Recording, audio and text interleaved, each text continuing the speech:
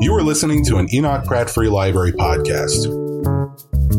Your journey. Your journey. Your journey. Your journey Starts here. here.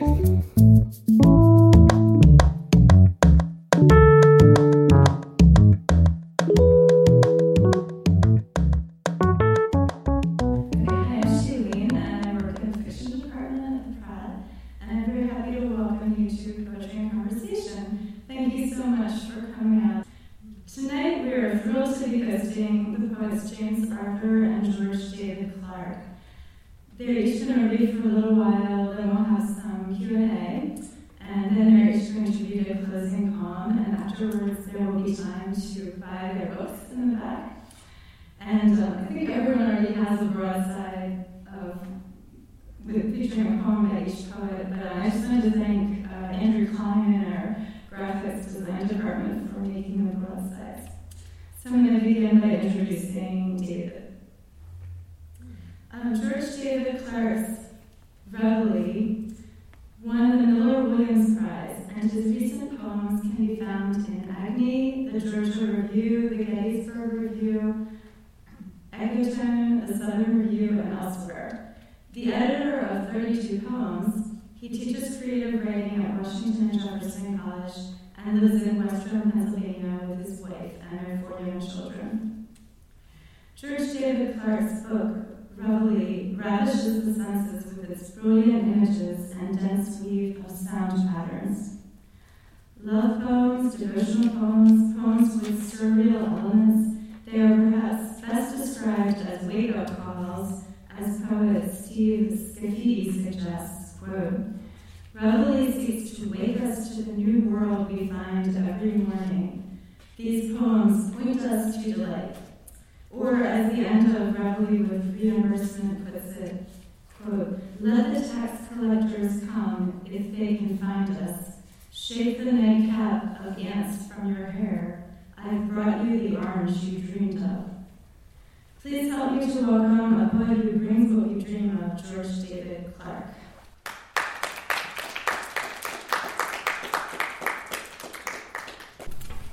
Thank you, Shailene, and thank you all for being here. It is such a treat to get to visit Baltimore and to read alongside James, who is one of my favorite living poets. I can't tell you how much I love this new book. Suicide Son is really something pretty special, and to get to read alongside James is really a special treat. So, Shailene, thank you for making that happen and for allowing me to get to spend this time with James. I'll read a few poems from my book, and I want to share some newer things too. And I think maybe that's where I'll start. This is a poem called A Few Keys. This is the key to my pickup, and this is the key to my home. The key to my laptop is letters and symbols. My birth date is key to my phone. I once stole a key to a diary, and once held a key made of bone. What this key can do, I've forgotten. This key is another key's clone. This key takes the form of a feather. It swings the green doors and the roofs of these oaks. This match is the key to a candle, and springs a black ladder of smoke. This key is the bronze in my brown left eye, but what shuddered tonight is unclear. This key is the pitch and the torque of my voice, made fit in a favorable ear. If coins make a key to the turnpike, the toll booth is a bribable latch. My vein is impressed by a needle. Even hardwood submits to an axe. But you won't turn a mind with an order. No will unclench for a fact. I've opened notes in a song once or twice, but mostly it's puncture and scratch. This last key, of course, is a wristwatch. I turn it by sitting stock still, by letting the clouds turn around me, by adding more drinks to my bill. Eventually, everything opens. the blue fist of evening, the maw in these rocks. With a click, it all fastens behind me. This last key is also a lock.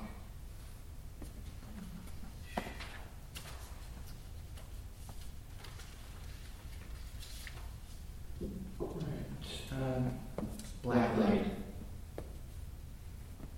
So this is the kind of black light that you find in like in a club sometimes, or at a party. We'll have this, you know, this light in the background. This is the black light I have in mind. Let's call this your exotic shine debut. Your lipstick neon, your teeth ice blue. A dress designed to slice through deja vu. A pink-lined shoulder scorpion tattoo. You came to sip a teal cocktail or two.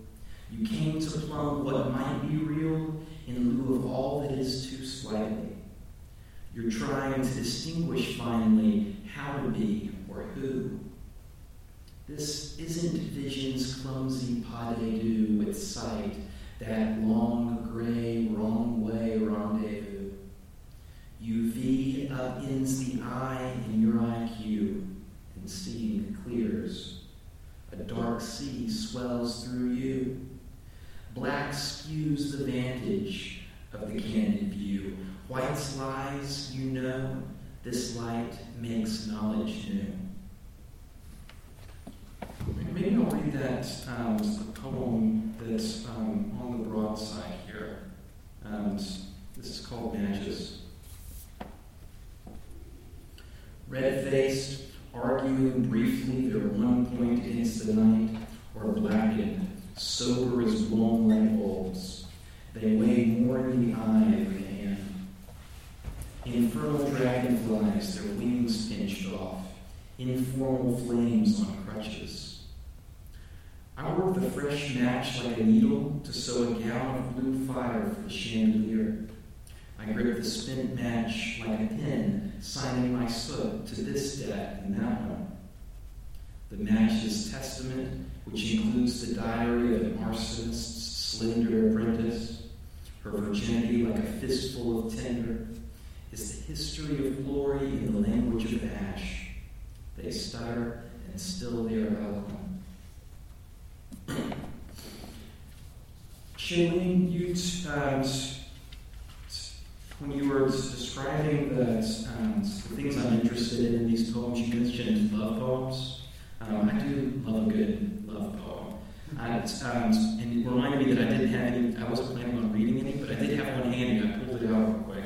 So I think I'll try this one on you.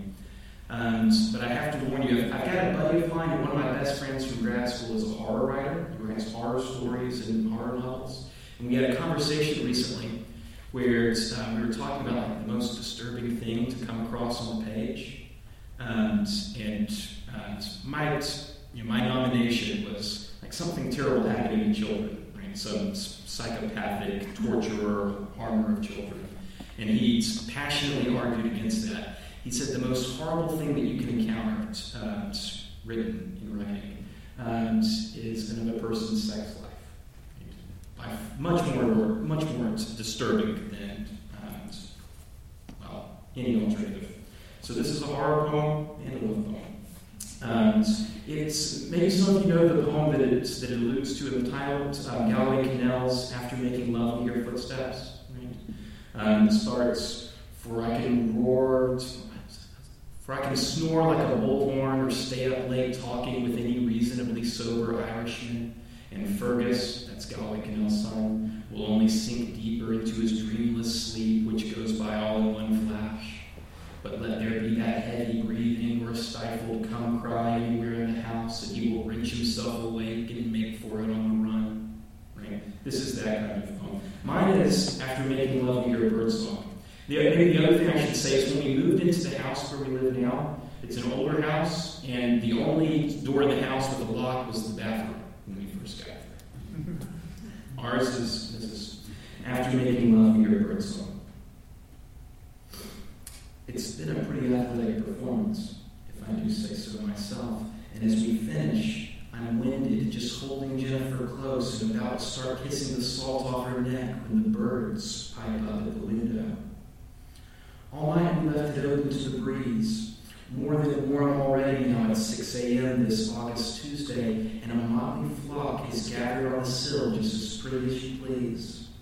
There's a blue jay thrusting his hips and warbling what sounds like lay, lady, lay, and there's a mockingbird with a long, clear, hot damn whistle. A cardinal couple, too, 3 goldfinches bobbing and puffing out their chests to whoop and coo. A team of hummingbirds leering over the other guy's shoulders, not singing themselves, of course, but flitting back and forth with their long tongues out, licking the air in what's clearly vicarious pleasure. I won't lie, it's flattering, this Disney treatment. But just as I turn laughing, can you believe this, to Jennifer, I see our tender children at the bedside with their big eyes glistening in a soft, oh my. And when the 5-year-old Josh sees me see him, there's syrup in his smile, and he says, Daddy, that was beautiful. Mommy, you are so, so beautiful. And Daddy, when you threw Mama in the air and spun her sideways, I was scared, but it wasn't scary really, scary beautiful. And I want to be just like you when I grow up. And little Ellen goes, Mama, you're a princess. And then she does her darling arabesque, holding one leg up behind her, tilting her head. From L, that means pure respect. Baby Philip's too little to talk or even crawl, but he's rolled in here somehow and he's on his back, just giggling and cheesing the way he does when he's freshly nursed and I tickle his soft round belly and sing. Their support makes me think maybe we're doing something right as parents. But still, it's our children. So I reach back to pull the sheet up over our nakedness, and then there are our neighbors, Bill and Sharon, in the doorway with these huge grins on their faces. And Bill's giving me the big thumbs up, and Sharon, flush, says, wow, you guys, wow.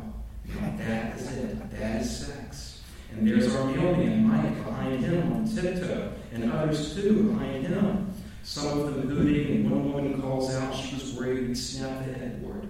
Then everyone's laughing and cheering and acting out their favorite parts in slow motion right there in our upstairs hallway.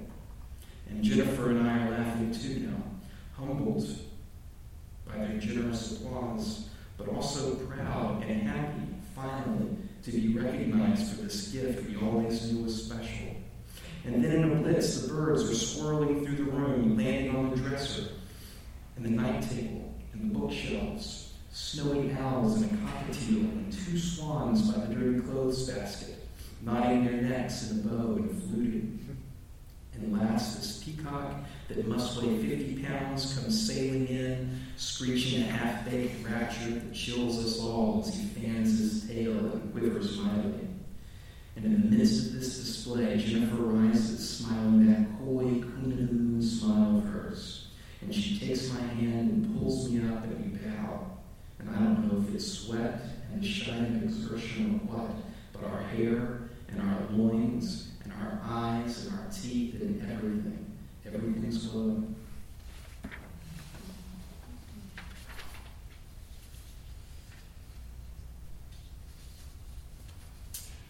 Let's see.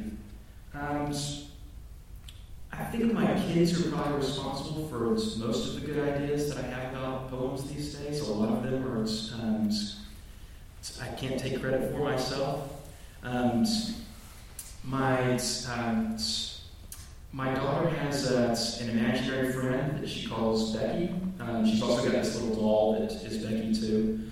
And she uses Becky to voice all the things that she knows she shouldn't say. So like at dinner time, Becky comes to the table with her, and Gemma says, Mom, I love everything you cook, but Becky says this is disgusting. Something like that, And I've been thinking about how Becky must feel about the way that Gemma uses her.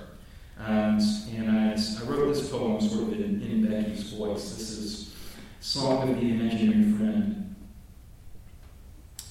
Give me your gall. Give me an ugly name. The fabric body of a tragic doll, yarn-haired, bug-eyed, plain. I'll take the blame. I'll think the thoughts you shouldn't claim, the bald abuse and aimless libel. I'm the cloth and Lysol used to disinfect the brain. Give me your stains and sweat, your small wet cough against my neck, your spit, Your kisses mange. I'll knit you back. My lips as soft as light against your jaw while you're asleep. I'll bare my teeth, but barely. Where a parasite might gnaw, might thieve, I only want my share of why you're lonely, Father, God. My bite is bare. Give me the grief to which I'm heir. Maybe I'll read two more. And you said love poems, and you also said devotional poems. This one doesn't mention God, but I think of it as kind of a devotional poem too. And I hope it is. It's called Washing Your Feet. Stranger, they are dirty. You have come so far, so harshly, bled miles through silt and brambles, noxious bogs and mud fields, dunes of char beneath the sun still, all in sandals. Take my chair. This dry, blonde scotch on ice will douse your pride. I kneel to yawn the straps that bite your ankles, loose the vamps that vice your tarsals, slide bruised heels into my lap. There's fragrant water in the wooden vessel, sanded smooth and gauged so that your stride can lose its travel in the lather's pestle and cascade. You're no one, and you're special, drawn to leave before you're even dry. The paths bathed off, revealing paths inside. I'll make this my last one. I have 4 kids, but when I say that in public, I kind of love this about my kids. They always correct me that I don't have 4 kids. We had 5, but 1 died in childbirth. We've got 4 living kids. I'm reminded of this talking with James a little bit today. My son was named Henry, just as James's son. We shared that. I thought I'd read maybe the first of a crown of sonnets that I've written to Henry. I don't write much about my own life, but this has been something that I've been haunted by for a while. We lost him 5 years ago, a little more than 5 years ago now. So the poem's called Ultrasound, and this first section, this first little sonnet is his picture. We framed an ultrasound of you and Peter holding hands, or almost in the womb. Your moon-bright arms crossed in a black balloon with weak and weights and heights and millimeters penciled on the side. We say it's good that he at least was with you when you died, that unlike us you'll never know the why of being lonely or what naked falsehood feels like in one's mind. You see, it's false to say your death was somehow grace. It's grace that spared Cain's life and later gave Eve other sons, despite creation's wastes and faults. I wish you could have known love's aftertastes. I wish you'd had a chance to hate your brother. James has written the best poem that has ever been written about Cain. I don't know if we'll get to hear it tonight, but I just had that thought again as I was reading that poem, my Cain poem.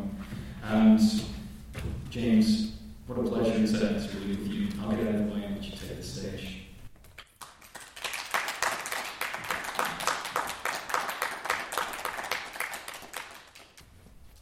Thank you so much, David. That was really beautiful. And I'm going to introduce James. Canadian-American poet James Barker is the author of The Suicide Son and Charms Against Blading. His poems have also appeared in the New Yorker Poetry, the New York Review of Books, the American Poetry Review, the New Republic, and the London Review of Books. He has received the Amy Lowell Traveling Poetry Scholarship, a Hodder Fellowship, a Stegner Fellowship, a Discovery the Nation Prize, a Fulbright Scholarship to Northern Ireland, and a Visiting Fellowship at Exeter College, Oxford. And he lives in Baltimore, where he teaches in the reading seminars at Hopkins. The Suicide Son his new book, uses language both conversational and musical to meditate on the contradictions inside each of us, the darkness and the light, the child self and the adult self, our troubled histories and our fresh starts. Reading the poems, I felt with fresh clarity how these contraries weave together. As in the last lovely poem, where an engine roar made by adult workers turns into, quote, the empty noise that children find in the cornet shells that sea snails form and leave behind. I look forward to the beautifully spiraling journeys that James's poems will take us on tonight. Please help me to welcome James Arthur.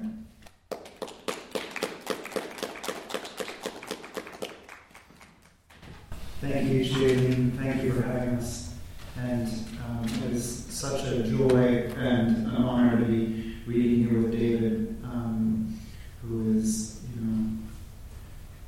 a true poet. That there are a lot of people with that job description and few people with that vocation. And David is the real deal. And I'm honored to be here reading with him tonight. A few years ago, I had the experience of kissing the Blarney Stone in Ireland, and according to tradition, the Blarney Stone, which is this chunk of limestone in the battlements of Blarney Castle, according to tradition, if you lean out over the battlements and kiss the stone, then you receive the gift of the gad and will be highly persuasive for the remainder of your life. So this poem is called Eloquence. I too have been to Blarney and done the thing, the kiss. With a line of other paid-up kissers behind me, each waiting for a turn, I leaned out backward from the castle parapet into nothingness. One touch of lips to stone, they say, and you'll be eloquent all your life. My eyes were closed, so I didn't see the upside-down abyss between me and the world below, or small figures on the ground, or any garden archipelago of green. But clutching the iron safety bar, I brought my mouth to that damp stone, whose country roughness had been rubbed away by lips of every shape and hue and tone. I want things from poetry that it could never give. Power to undo, to mend, to compel forgiveness and forgive. I know kissing the Blarney Stone is just a thing to do to say you've done, but I thought, give me a silver tongue. Reader, if you're there, help me play the fool without becoming one, so I can be something more than a lover from afar, something more than a small-town mayor in a dictator's time, something more than a centaur at the wedding feast with a horse's heart thumping a few feet below his human one. Like David, I've been writing a lot out of my experience of fatherhood. I have as David mentioned, I have a son, Henry, who's now 8, and for me, reading books to him really has changed the rhythms of my poems and changed some of their emotional cadences too, I think. You all are going to recognize immediately which book inspired this poem. It's called 100 Acre Wood. Some of these stories are too sweet for me. Winnie the Pooh is so innocent, his little songs leave me cold. But I like this, your hand across my hand, your head against my shoulder. Your first winter, I carried you even along the margins of the highway, strapped against my chest in a sling. You never can tell with bees, says Pooh, who seems to believe that almost nothing can be told. But I am your morose, restless father, and you are 4 years old. You like front-end loaders and every kind of train. I like reading to rooms of strangers and a few drinks at the airport while I'm waiting for my plane. I like the book's final chapter, a story you don't yet understand, in which boy and bear climb to Galleon's lap for one last look out across the land, at the sandy pit, the 6 pines, the 100-acre wood. Don't forget me, says the boy to the bear, who has no wish to understand what he does not already know. Little boy who I carried through the winter in northern Michigan, I like hearing you in the morning when you lie in your dark room and sing.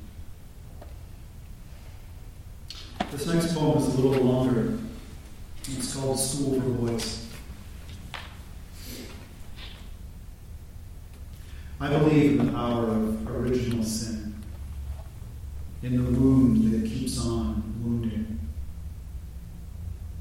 The son of the suicide becomes a suicide. His own son becomes a drunk. You're not meant to be so unhappy, you think. So it must be something that you've done. There must be a reason why you are the way you are. I've forgiven the teenage pedophile who lived a few doors down when I was 7. The things he did to me, I'm sure, were done to him at home. Sunday afternoons I'd be sent out into the yard where I could do no harm beyond decapitating my mother's tulips or torturing the roly-polies that lived in the rotted-out retaining wall around the flower bed. I and the boys would fight, shoplift, wreck each other's fortresses of plywood, boards, and brick, or earn a nickel from the beer store for every bottle that we found in the no-man's land of alleys that led both north and south. The anger, the shame. Over time, these things just become a piece of who you are. You build around them since you can't burn them down. One boy, by far the most precocious forager in our tribe, stole a box of 3D movie glasses from the loading dock behind the Cineplex and brought them to my parents' house with the idea that we'd sell the glasses pair by pair at school, but the box sat below the deck going nowhere. In time, its contents were scattered and destroyed. In time, I was sent to a private school dedicated to forming the whole boy, his body, his conscience, his character, his mind. There, too, some men did prey on children in darkness of a different kind. My fellow students gave me lessons in strength and weakness that I will not forget.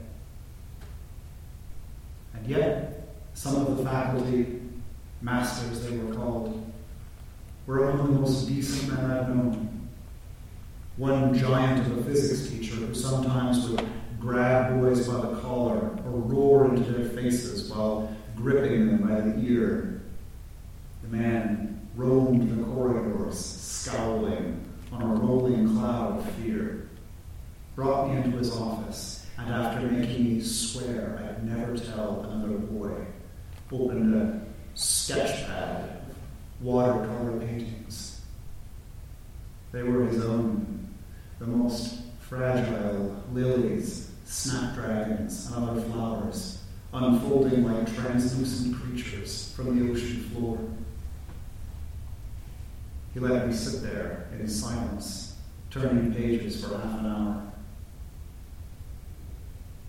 Life is not a boys' school, he told me. Be one man for the world and another for yourself. Then he put his paintings away on a high shelf. When I was 7, all that lay years ahead. In my second grade class, there was a pale, elfin redhead, I won't say his name, whose mother always sent him to school in a tie and blazer. How many times we made that boy cry, I just don't remember. He said he was an extraterrestrial in disguise, and that his people would soon arrive and kill us, everyone, or take us off to be vivisected. And his story didn't change when we threw his books into the trash, or when we pinned him to the ground and made him eat the dirty snow. I think I half believed him, but his people never came. The next poem is about one of my childhood heroes, an important figure in my childhood. This poem is called Darth Vader. This battle station has no ping pong and no decor, only consoles, catwalks, a reactor core. You are angry all the time. You've always been an angry man. Fuck the innocent people of Alderaan. Give in to your anger. Give in to your hate. You need more subordinates to asphyxiate. Your task this morning, standing at the window, staring into outer space. Your face is a mask. There is a mask underneath the mask, underneath the mask, underneath your face. I'm going to change hats here and go back to the children's books. This one is based on a book by Eric Carle. He's best known for the Very Hungry Caterpillar. This book is the less known, but also very quiet cricket. Children's book, in which a newborn cricket walks across a field, unable to reply to the greetings of the mantis and the moth and the dragonfly, until his rubbing of wing on wing becomes a sound that can speak for him.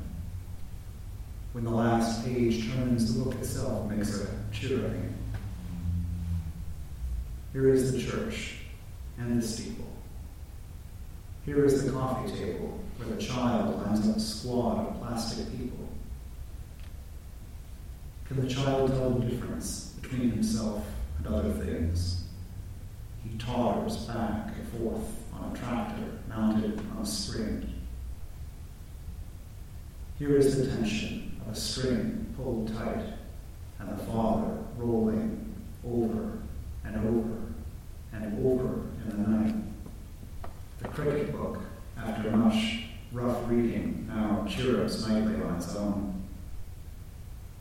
Finally, the father, knowing what must be done, opens up the book with a sturdy paring knife, looking for whatever little engine, whatever little part makes the lifelike cricket sound. Here is the trailer, the baler, the harrow, the plow. Can a stem grow up from inside a stone? Here is how to sit in silence and be alone. Here is the yard where yesterday the child sat watching as blowing branches made and remade daggers of light and shade. The book's voice box to the father's eye looks like a dime-sized bicycle bell, and as he pries it free, the chirruping intensifies, becoming something like the death cry of a creature with an actual beating heart, something like like a metal prong banging indifferently on another metal part. I'm going to close off with two last poems. As Sheila mentioned, I'm Canadian as well as American. I was born in the U.S. to an American mother and grew up in, my father's Canadian, however, and I grew up in Toronto. I have sort of an ambivalent relationship to Canadian poetry. I came down here 20 years ago to escape it and to escape being part of it, and now I just want it to take me back. But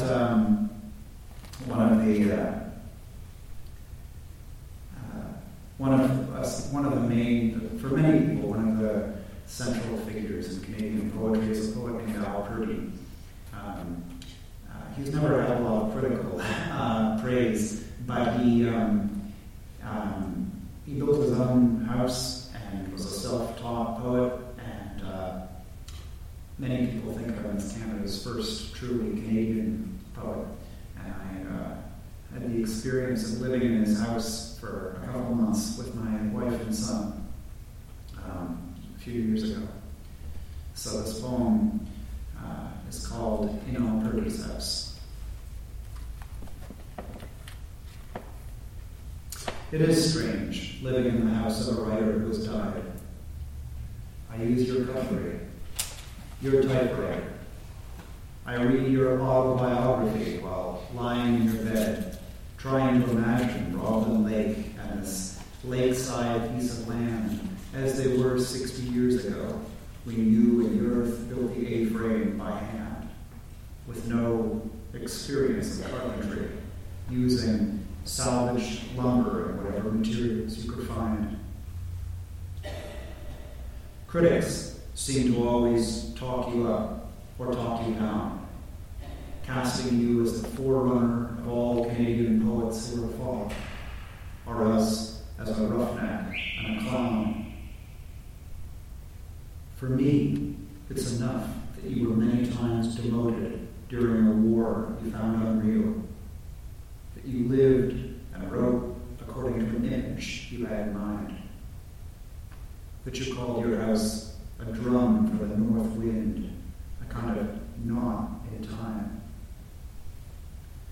Your mother's good china is still here, asleep inside the hutch. History, your personal history, hangs around the record player which I haven't dared to touch. But this year there's been so much rain, Robin Lake has climbed up 15 feet on the grass, making an island of the short peninsula you and your earth added to the shore. Standing at the window near the kitchen, watching a single sailboat pass back and forth across a distance that couldn't be more than a mile from end to end, I feel a collapse of distinctions between the real and the unreal, between what has already taken place and what is happening right now, as if time had been doubled over into itself like a sheet of folded steel. Cottage country becomes back country as houses along the shoreline blink out and disappear. I know better than to make myself at home in a house that isn't mine. Soon I'll leave the keys on the counter, turn the lock on the inside, step out and close the door. Maybe because I'm left-handed, I made my way through your collected poems back to front. So I ended with the love songs of a young man. Poems for women you seduced or thought you might seduce. And I began with your regrets, the many places you visited, and your elegies for friends who during my backward progress came to life one by one. And I'm going to end with a poem called On the Move. Now that my work's done and it's Saturday, now that my young son is out somewhere with his mom, I might as well roam all morning, spying on the filthy squirrels and on the shapes that disintegrating leaves I painted on the sidewalk. I might as well spend the morning talking to myself, hoping for meaning and unmeaning to braid, and begin teaching me what to say. Some days I feel like a monarch at wing, meandering, not really deciding where I go, as programmed as the stubborn birds building nests of twigs and spit. Each bird pipes the song that it was taught and transmits the song to its own offspring. Earthworms driven up by last night's rain have squirmed onto the asphalt to slowly fry. I save some who glue and wriggle, but there are just so many, and they almost seem to want to die. Day by day I'm feeling my way to fatherhood, learning what my son is to me, and I to him. My boy, my kid, an 8-toothed homunculus clutching an acorn in his fist, bewildered that a paper plate set down on the grass on a windy day won't stay put, but lofts and spins away. By the time I'm downtown, I'm turning back in thought, if not yet with my feet. Before I'm back on my own street, all of twice walked by a little wedge of ground where people of this neighborhood bury their dead dogs and cats. A rawhide bone, a ball of yarn, waterlogged by the frowsy rain. Animals have never meant very much to me, but I've got them on the brain these days. How magnetic navigation brings spawning salmon home. How predation, variation, and the winnowing down of things gave shape to a world of species, giving them gills, wings, and feet. But I'd rather be dead than be a creature of any other kind.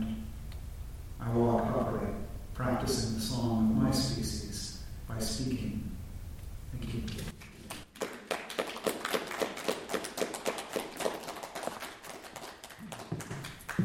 Thank you so much for the beautiful reading, James. Thank you. So we have time for a little Q&A. Would anyone like to ask James or David a question or make a comment? And I'll give you the mic if you have one to say something. Yeah.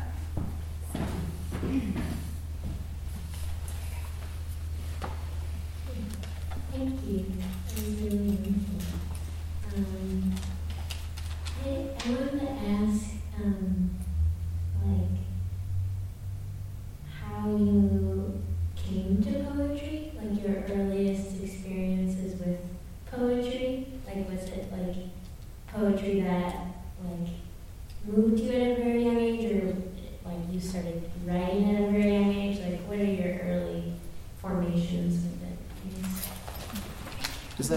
Is that to me or to David? Or? Well, it's to both of you, really. Yeah. Why don't you go first? Is this working? Can everyone hear me all right? Yeah. My first memory of wanting to be a writer in general was my dad read Lord of the Rings to me when I was 8, and I remember when that was done, I just thought that is the best thing ever. I mean, and I was sad when it was done, and thought I was sorry that it was over and wanted to live in that world forever. And I thought that being a writer would be the best possible way to live. And that still is in many ways my ideal. But I tried to be a novelist in my early 20s, and my fiction was not very good at all. And at a certain point, I realized that really what I love is not stories, but the sound of language. And I love the sound of words and the music that words can make, and that really is actually my point of connection more than telling stories. My stories didn't make for good stories, but once I realized that I could write a poem and it could just be about a tangerine or something, and that metaphor could just allow it to grow and become expressive, I felt so free. And My story is pretty similar. I loved fiction as a child, and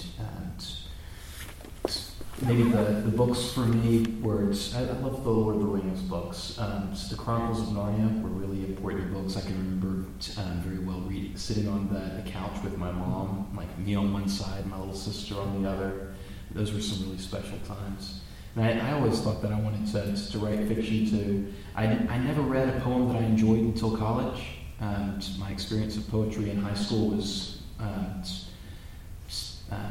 that it was boring, and that even the teacher didn't care much about it and was trying to get through that section of our programming as quickly as she possibly could. But I took a creative writing class because I was interested in trying fiction as an undergraduate, and we read Elizabeth Bishop in that class, and I can remember very, very clearly the moment sitting in my dorm room and reading The Man Moth for the first time. And it was a kind of language that I had never experienced before. I think part of it was the attraction of like a narrative situation, but then one that was less interested in what's going to happen next, and more what does this moment mean? How might we reflect on it and spin? It sort of honored a vertical reading more than a horizontal reading. It's always trying to get to the next thing, and I got hooked. So someone else had their hand. Yeah.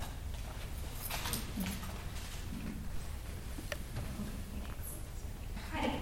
Absolutely wonderful to hear you both read. Thank you so much. I was just wondering about both of your relationships to rhyme and to form. Kind of what role does it play in your creative process? Are you thinking, I'm going to write a series of sonnets, and then you find something to write a series of sonnets about, or are you picking your theme and then going, oh, that fits this? And particularly rhyme, it seemed like you were doing a little bit more in terms of couplets and rhyme, and it was more determined, I think, and your work seemed to be a little bit more internal rhyme rather than here's the end of the line, which rhyme now kind of thing. So just wondering what your relationship is when you're writing a poem. Sure. Thanks. Do you want to go first, David? Or? Sure. Yeah, I read several poems that are metered and rhymed tonight. I think probably about half of what I write is in fixed form, or at least some sort of fixed meter. That wasn't always very interesting to me, but the last few years I've been more interested in writing in fixed forms. I think I'm attracted to the ways that some sort of technical rigor forces my mind to think in directions that it wouldn't naturally. I feel like I'm more interesting if I have something to push against a little bit. So lately I've been writing more in meter and rhyme. There's very little in my book that is metered or rhymed, though. And it's just one of the things that I find really pleasurable about the language is all sorts of echoes and not just a fixed rhythm, but the way that rhythm gets disrupted, and the way that a metrical pattern plays against the rhythms of the sentence. Those things are really interesting to my ear, and I'm just trying to recreate that pleasure on the page too. For me too, the music of poetry is really my point of connection. You know, my mom used to read me Yeats poems when I was a teenager, and it was so hypnotic, and it's always been it always, when I lose track of why I like poetry, which happens sometimes, you know, I will dig up my favorite poems and read them aloud, and just hearing them again, I just feel like I'm caught up in something great and beautiful. And the joy and the challenge of trying to write something like that is what I love. But you're absolutely right about the form of my poems being irregular. You have a great ear. That's you're absolutely right. I use a lot of internal rhyme, and my poems are, by my definition, they're all free verse. So they do contain a lot of rhyme. They contain stretches of iambic iambic rhythm, in that there are stressed and unstressed syllables in alternation, but it's no fixed number of them per line. And sometimes I bring that, abandon that rhythm and then bring it back. I don't really know why I write that way or why I felt compelled to write that way, except that for me, as much as my heroes tend to write sonnets and villanelles and pantoums, and that really in many ways has formed my tastes, I always, the thing that has never made it feel right for me as it just that I can't quite find my own voice in it, is that inescapably for me there's a suggestion of order in those forms. There's a however even if there's also disorder, even if the sonnet is used, even if there are metrical substitutions and slant rhymes and everything else, what's inescapably there for me is an expression of the poet's command of the materials. And I've always just felt I'm too screwed up for that to be right for me. So I've always looked for a form that would allow me to express what I see as kind of a seething chaos on the inside, and to try to find a form that would be expressive of that. You asked about how poems start, and I think that, at least in my experience, they start in a number of different ways. That sometimes I'll start with a rhythm or a sound that I'm trying to chase in the first line or two, and maybe those tend to start as poems in meter and rhyme. But there are other times where I start with an image, and sometimes I even start with an idea, or I have like kind of the shape of the poem, or it's an idea that I want to get to at the end of it, and maybe those start as free verse poems. But I also will start a poem that I think is going to be a sonnet, and it dies in that form, and it becomes free verse later on too. So I'm not sure that I know at the beginning, even if I'm starting out in one direction or another, I don't know necessarily how the poem's going to wind up taking shape. And when the poem gets boring to me, often I'll want to make some sort of radical adjustment, maybe taking it out of meter or putting it in. I wanted to ask about revision. So, just sort of like, what are things you find yourself constantly putting in a poem or taking out of a poem when you revise? What's something that like constantly makes you unsatisfied and it keeps you coming back to a poem before you feel like it's ready? Just the revision process, especially in making a book. Well, for me, I feel that I know a poem is done when I can read it I can put it away for a few weeks and get out again and read it and still like it, Normally, when I finish a poem, I'll just think, wow, that's great, for about 24 hours. And then I'll look at it again and go, oh, it's terrible. I'm so glad I didn't show this to anybody. But more specifically, in terms of what I revise for and what I revise against, for me,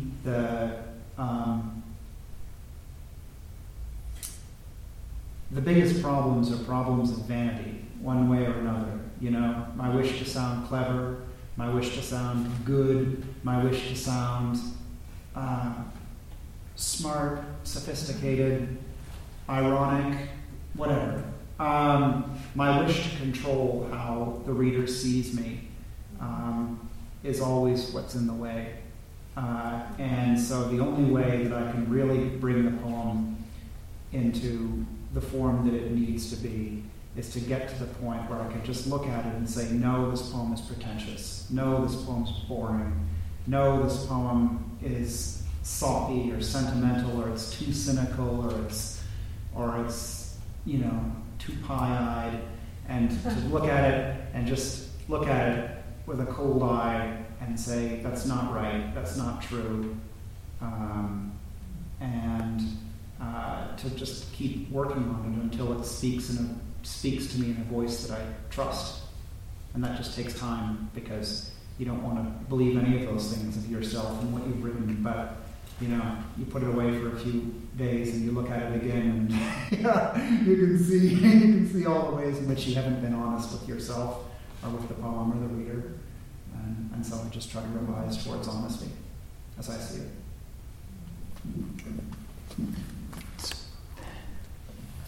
I think I know some of my bad habits. I can certainly fall in love with a rhyme or with a sound and decide that I've said something that I haven't said because I like the way that it sounds. Another bad habit would be explaining things that are already implicit in image somewhere else, or maybe even just in the tone of the poem.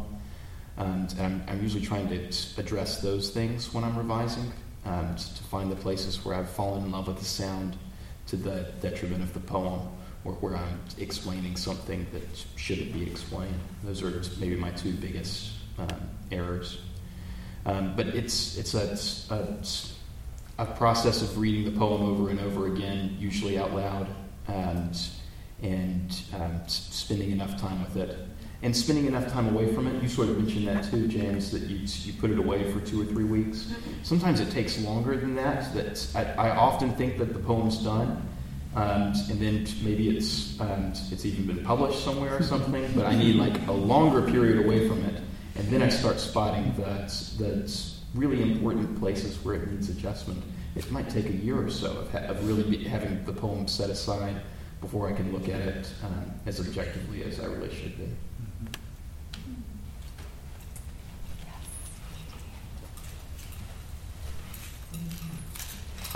I don't know how. Can you understand me? Okay. I haven't been able to put this into words. Language is something that, as animals, we communicate with, right? We do this all the time, and I don't know. Really, we don't know. Maybe we do. I don't know where it comes from. This animal nature that needs to express itself in language. I feel that what you have done and what poets do is something behind that. It's not exactly the human language. It's a music that comes from inside, and it's a shape to the music.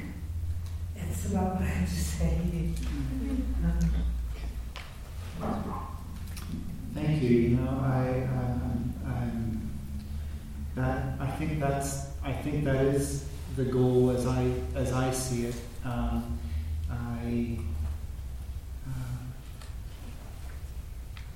want the poem to seem as if it, for me, I want the poem to just seem as it should be. And so yes, it has something to say, and it has or it'll have a range of meanings, and different readers will find it. What the specific meaning that a person will find in it will vary from reader to reader, or from one mood to another. But what I also want to be there is the sense that someone looks at it and thinks that it's as it should be, that the thing is well made. Even though, as I said earlier, I like to have that sense of seething chaos in the poem, but I also I don't want someone to look at it and just think it's arbitrary. I want it to seem as if it's every bit is where it should be. My model for that is, in my own mind, it's an important model. Is there's a painting by Jackson Pollock, and the fall rhythm that's in the MoMA. And the first time I saw it, I just thought, oh my God, what a perfect piece of art, because I looked at it and I couldn't see any pattern. I couldn't see any. There was nothing in it that I could see that made plain to me what its architecture was. But at the same time, I looked at it and thought, it's absolutely right. Anything added, anything taken away would make it worse. And that's what you want, I think. Or at least that's what I want from a poem, because it's you've got these feelings, and you have to do something with them. But if you can take them and you can turn them into a shape that you think is right, and then you're doing something with these feelings that otherwise would just be welling up inside you. That's my feeling about it. There's a sense when you're first drafting the poem where you're building it, you're putting the pieces together, and it all adds up to be kind of the first draft.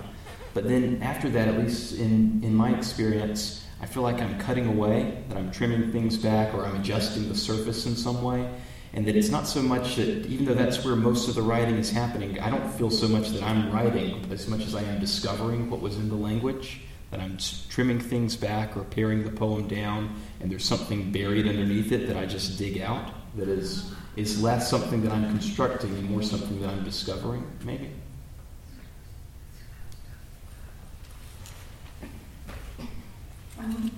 Sorry, other questions?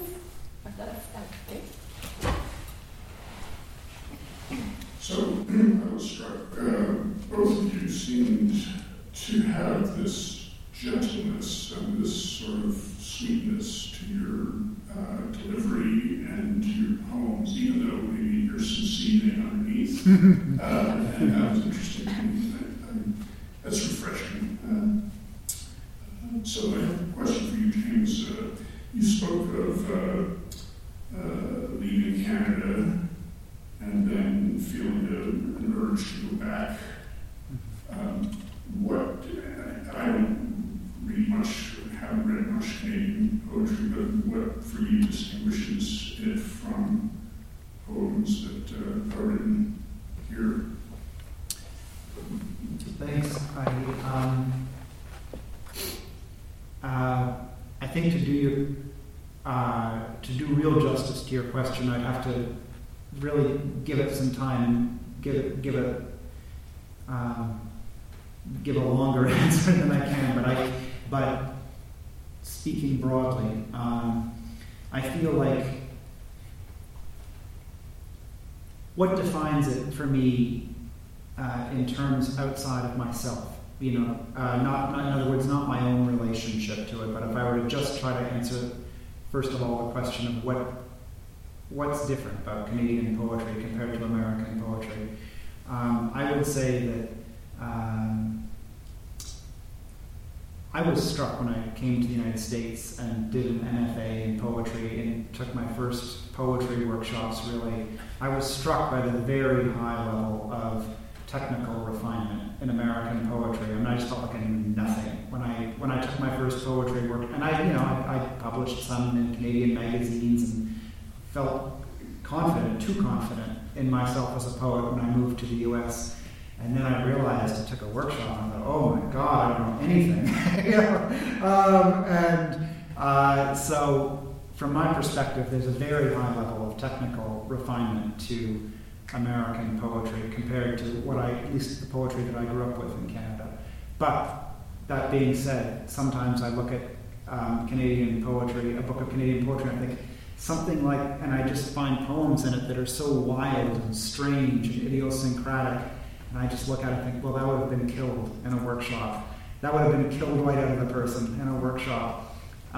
So sometimes it's a mix, sometimes sometimes good and bad. Sometimes I see a Canadian poem and think that wouldn't have survived in a workshop, and maybe it shouldn't have. And sometimes I think, well, too bad. There aren't poems like that can thrive in a workshop environment. And as for me personally, I just it's smaller, I mean, literally every Canadian poet practically knows one another. They all know one another.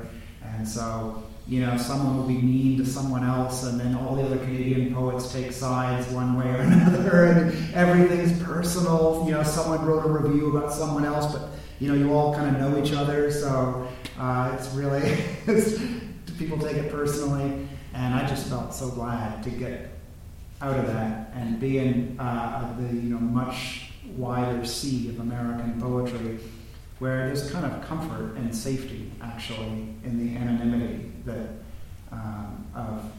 that most of us enjoy in the American poetry world. You can just write, and if people don't like it, they can just tune out. They don't feel the need to destroy you. But that being said, Canada is where I grew up, and I do miss it too.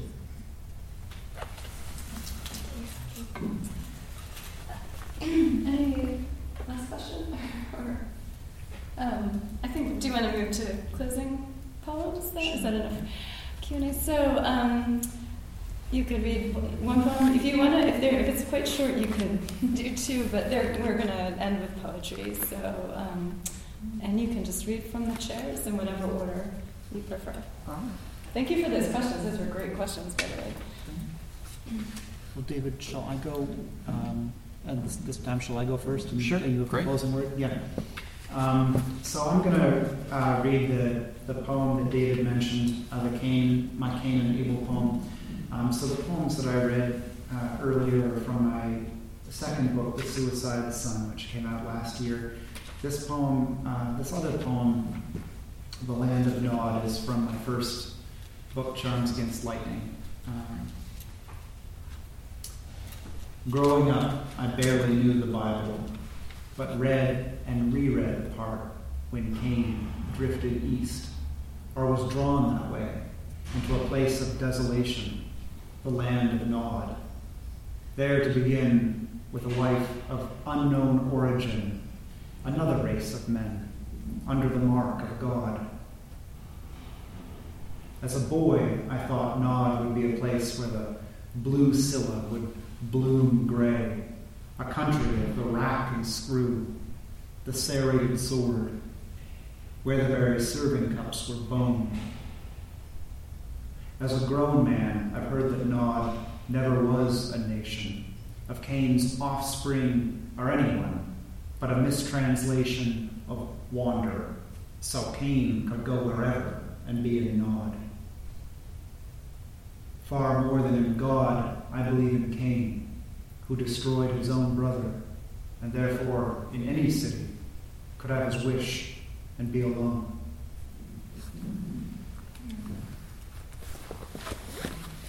I should say I'm so impressed at your ability to recite all of these from the previous book. Yeah.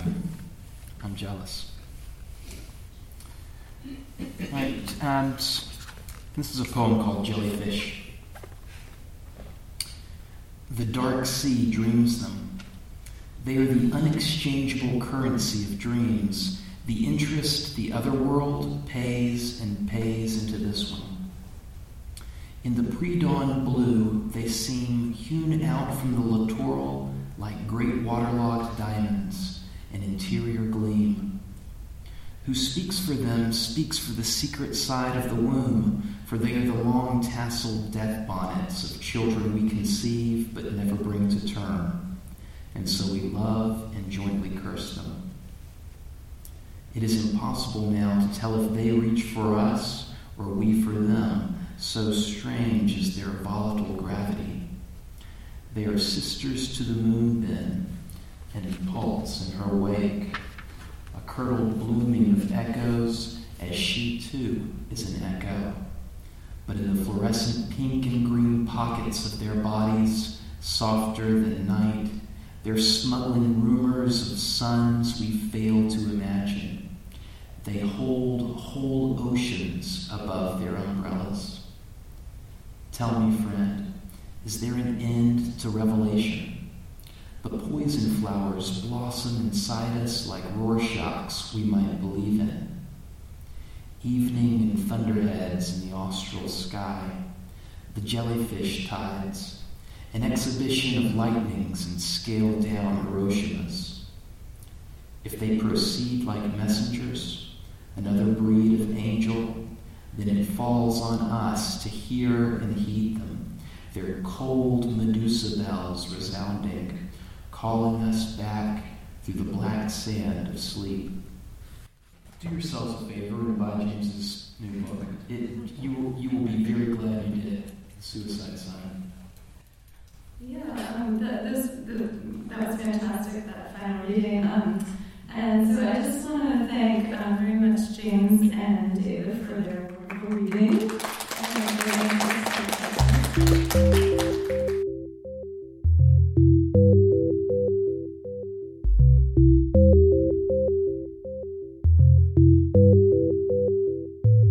This podcast is a production of the Enoch Pratt Free Library and the Maryland State Library Resource Center.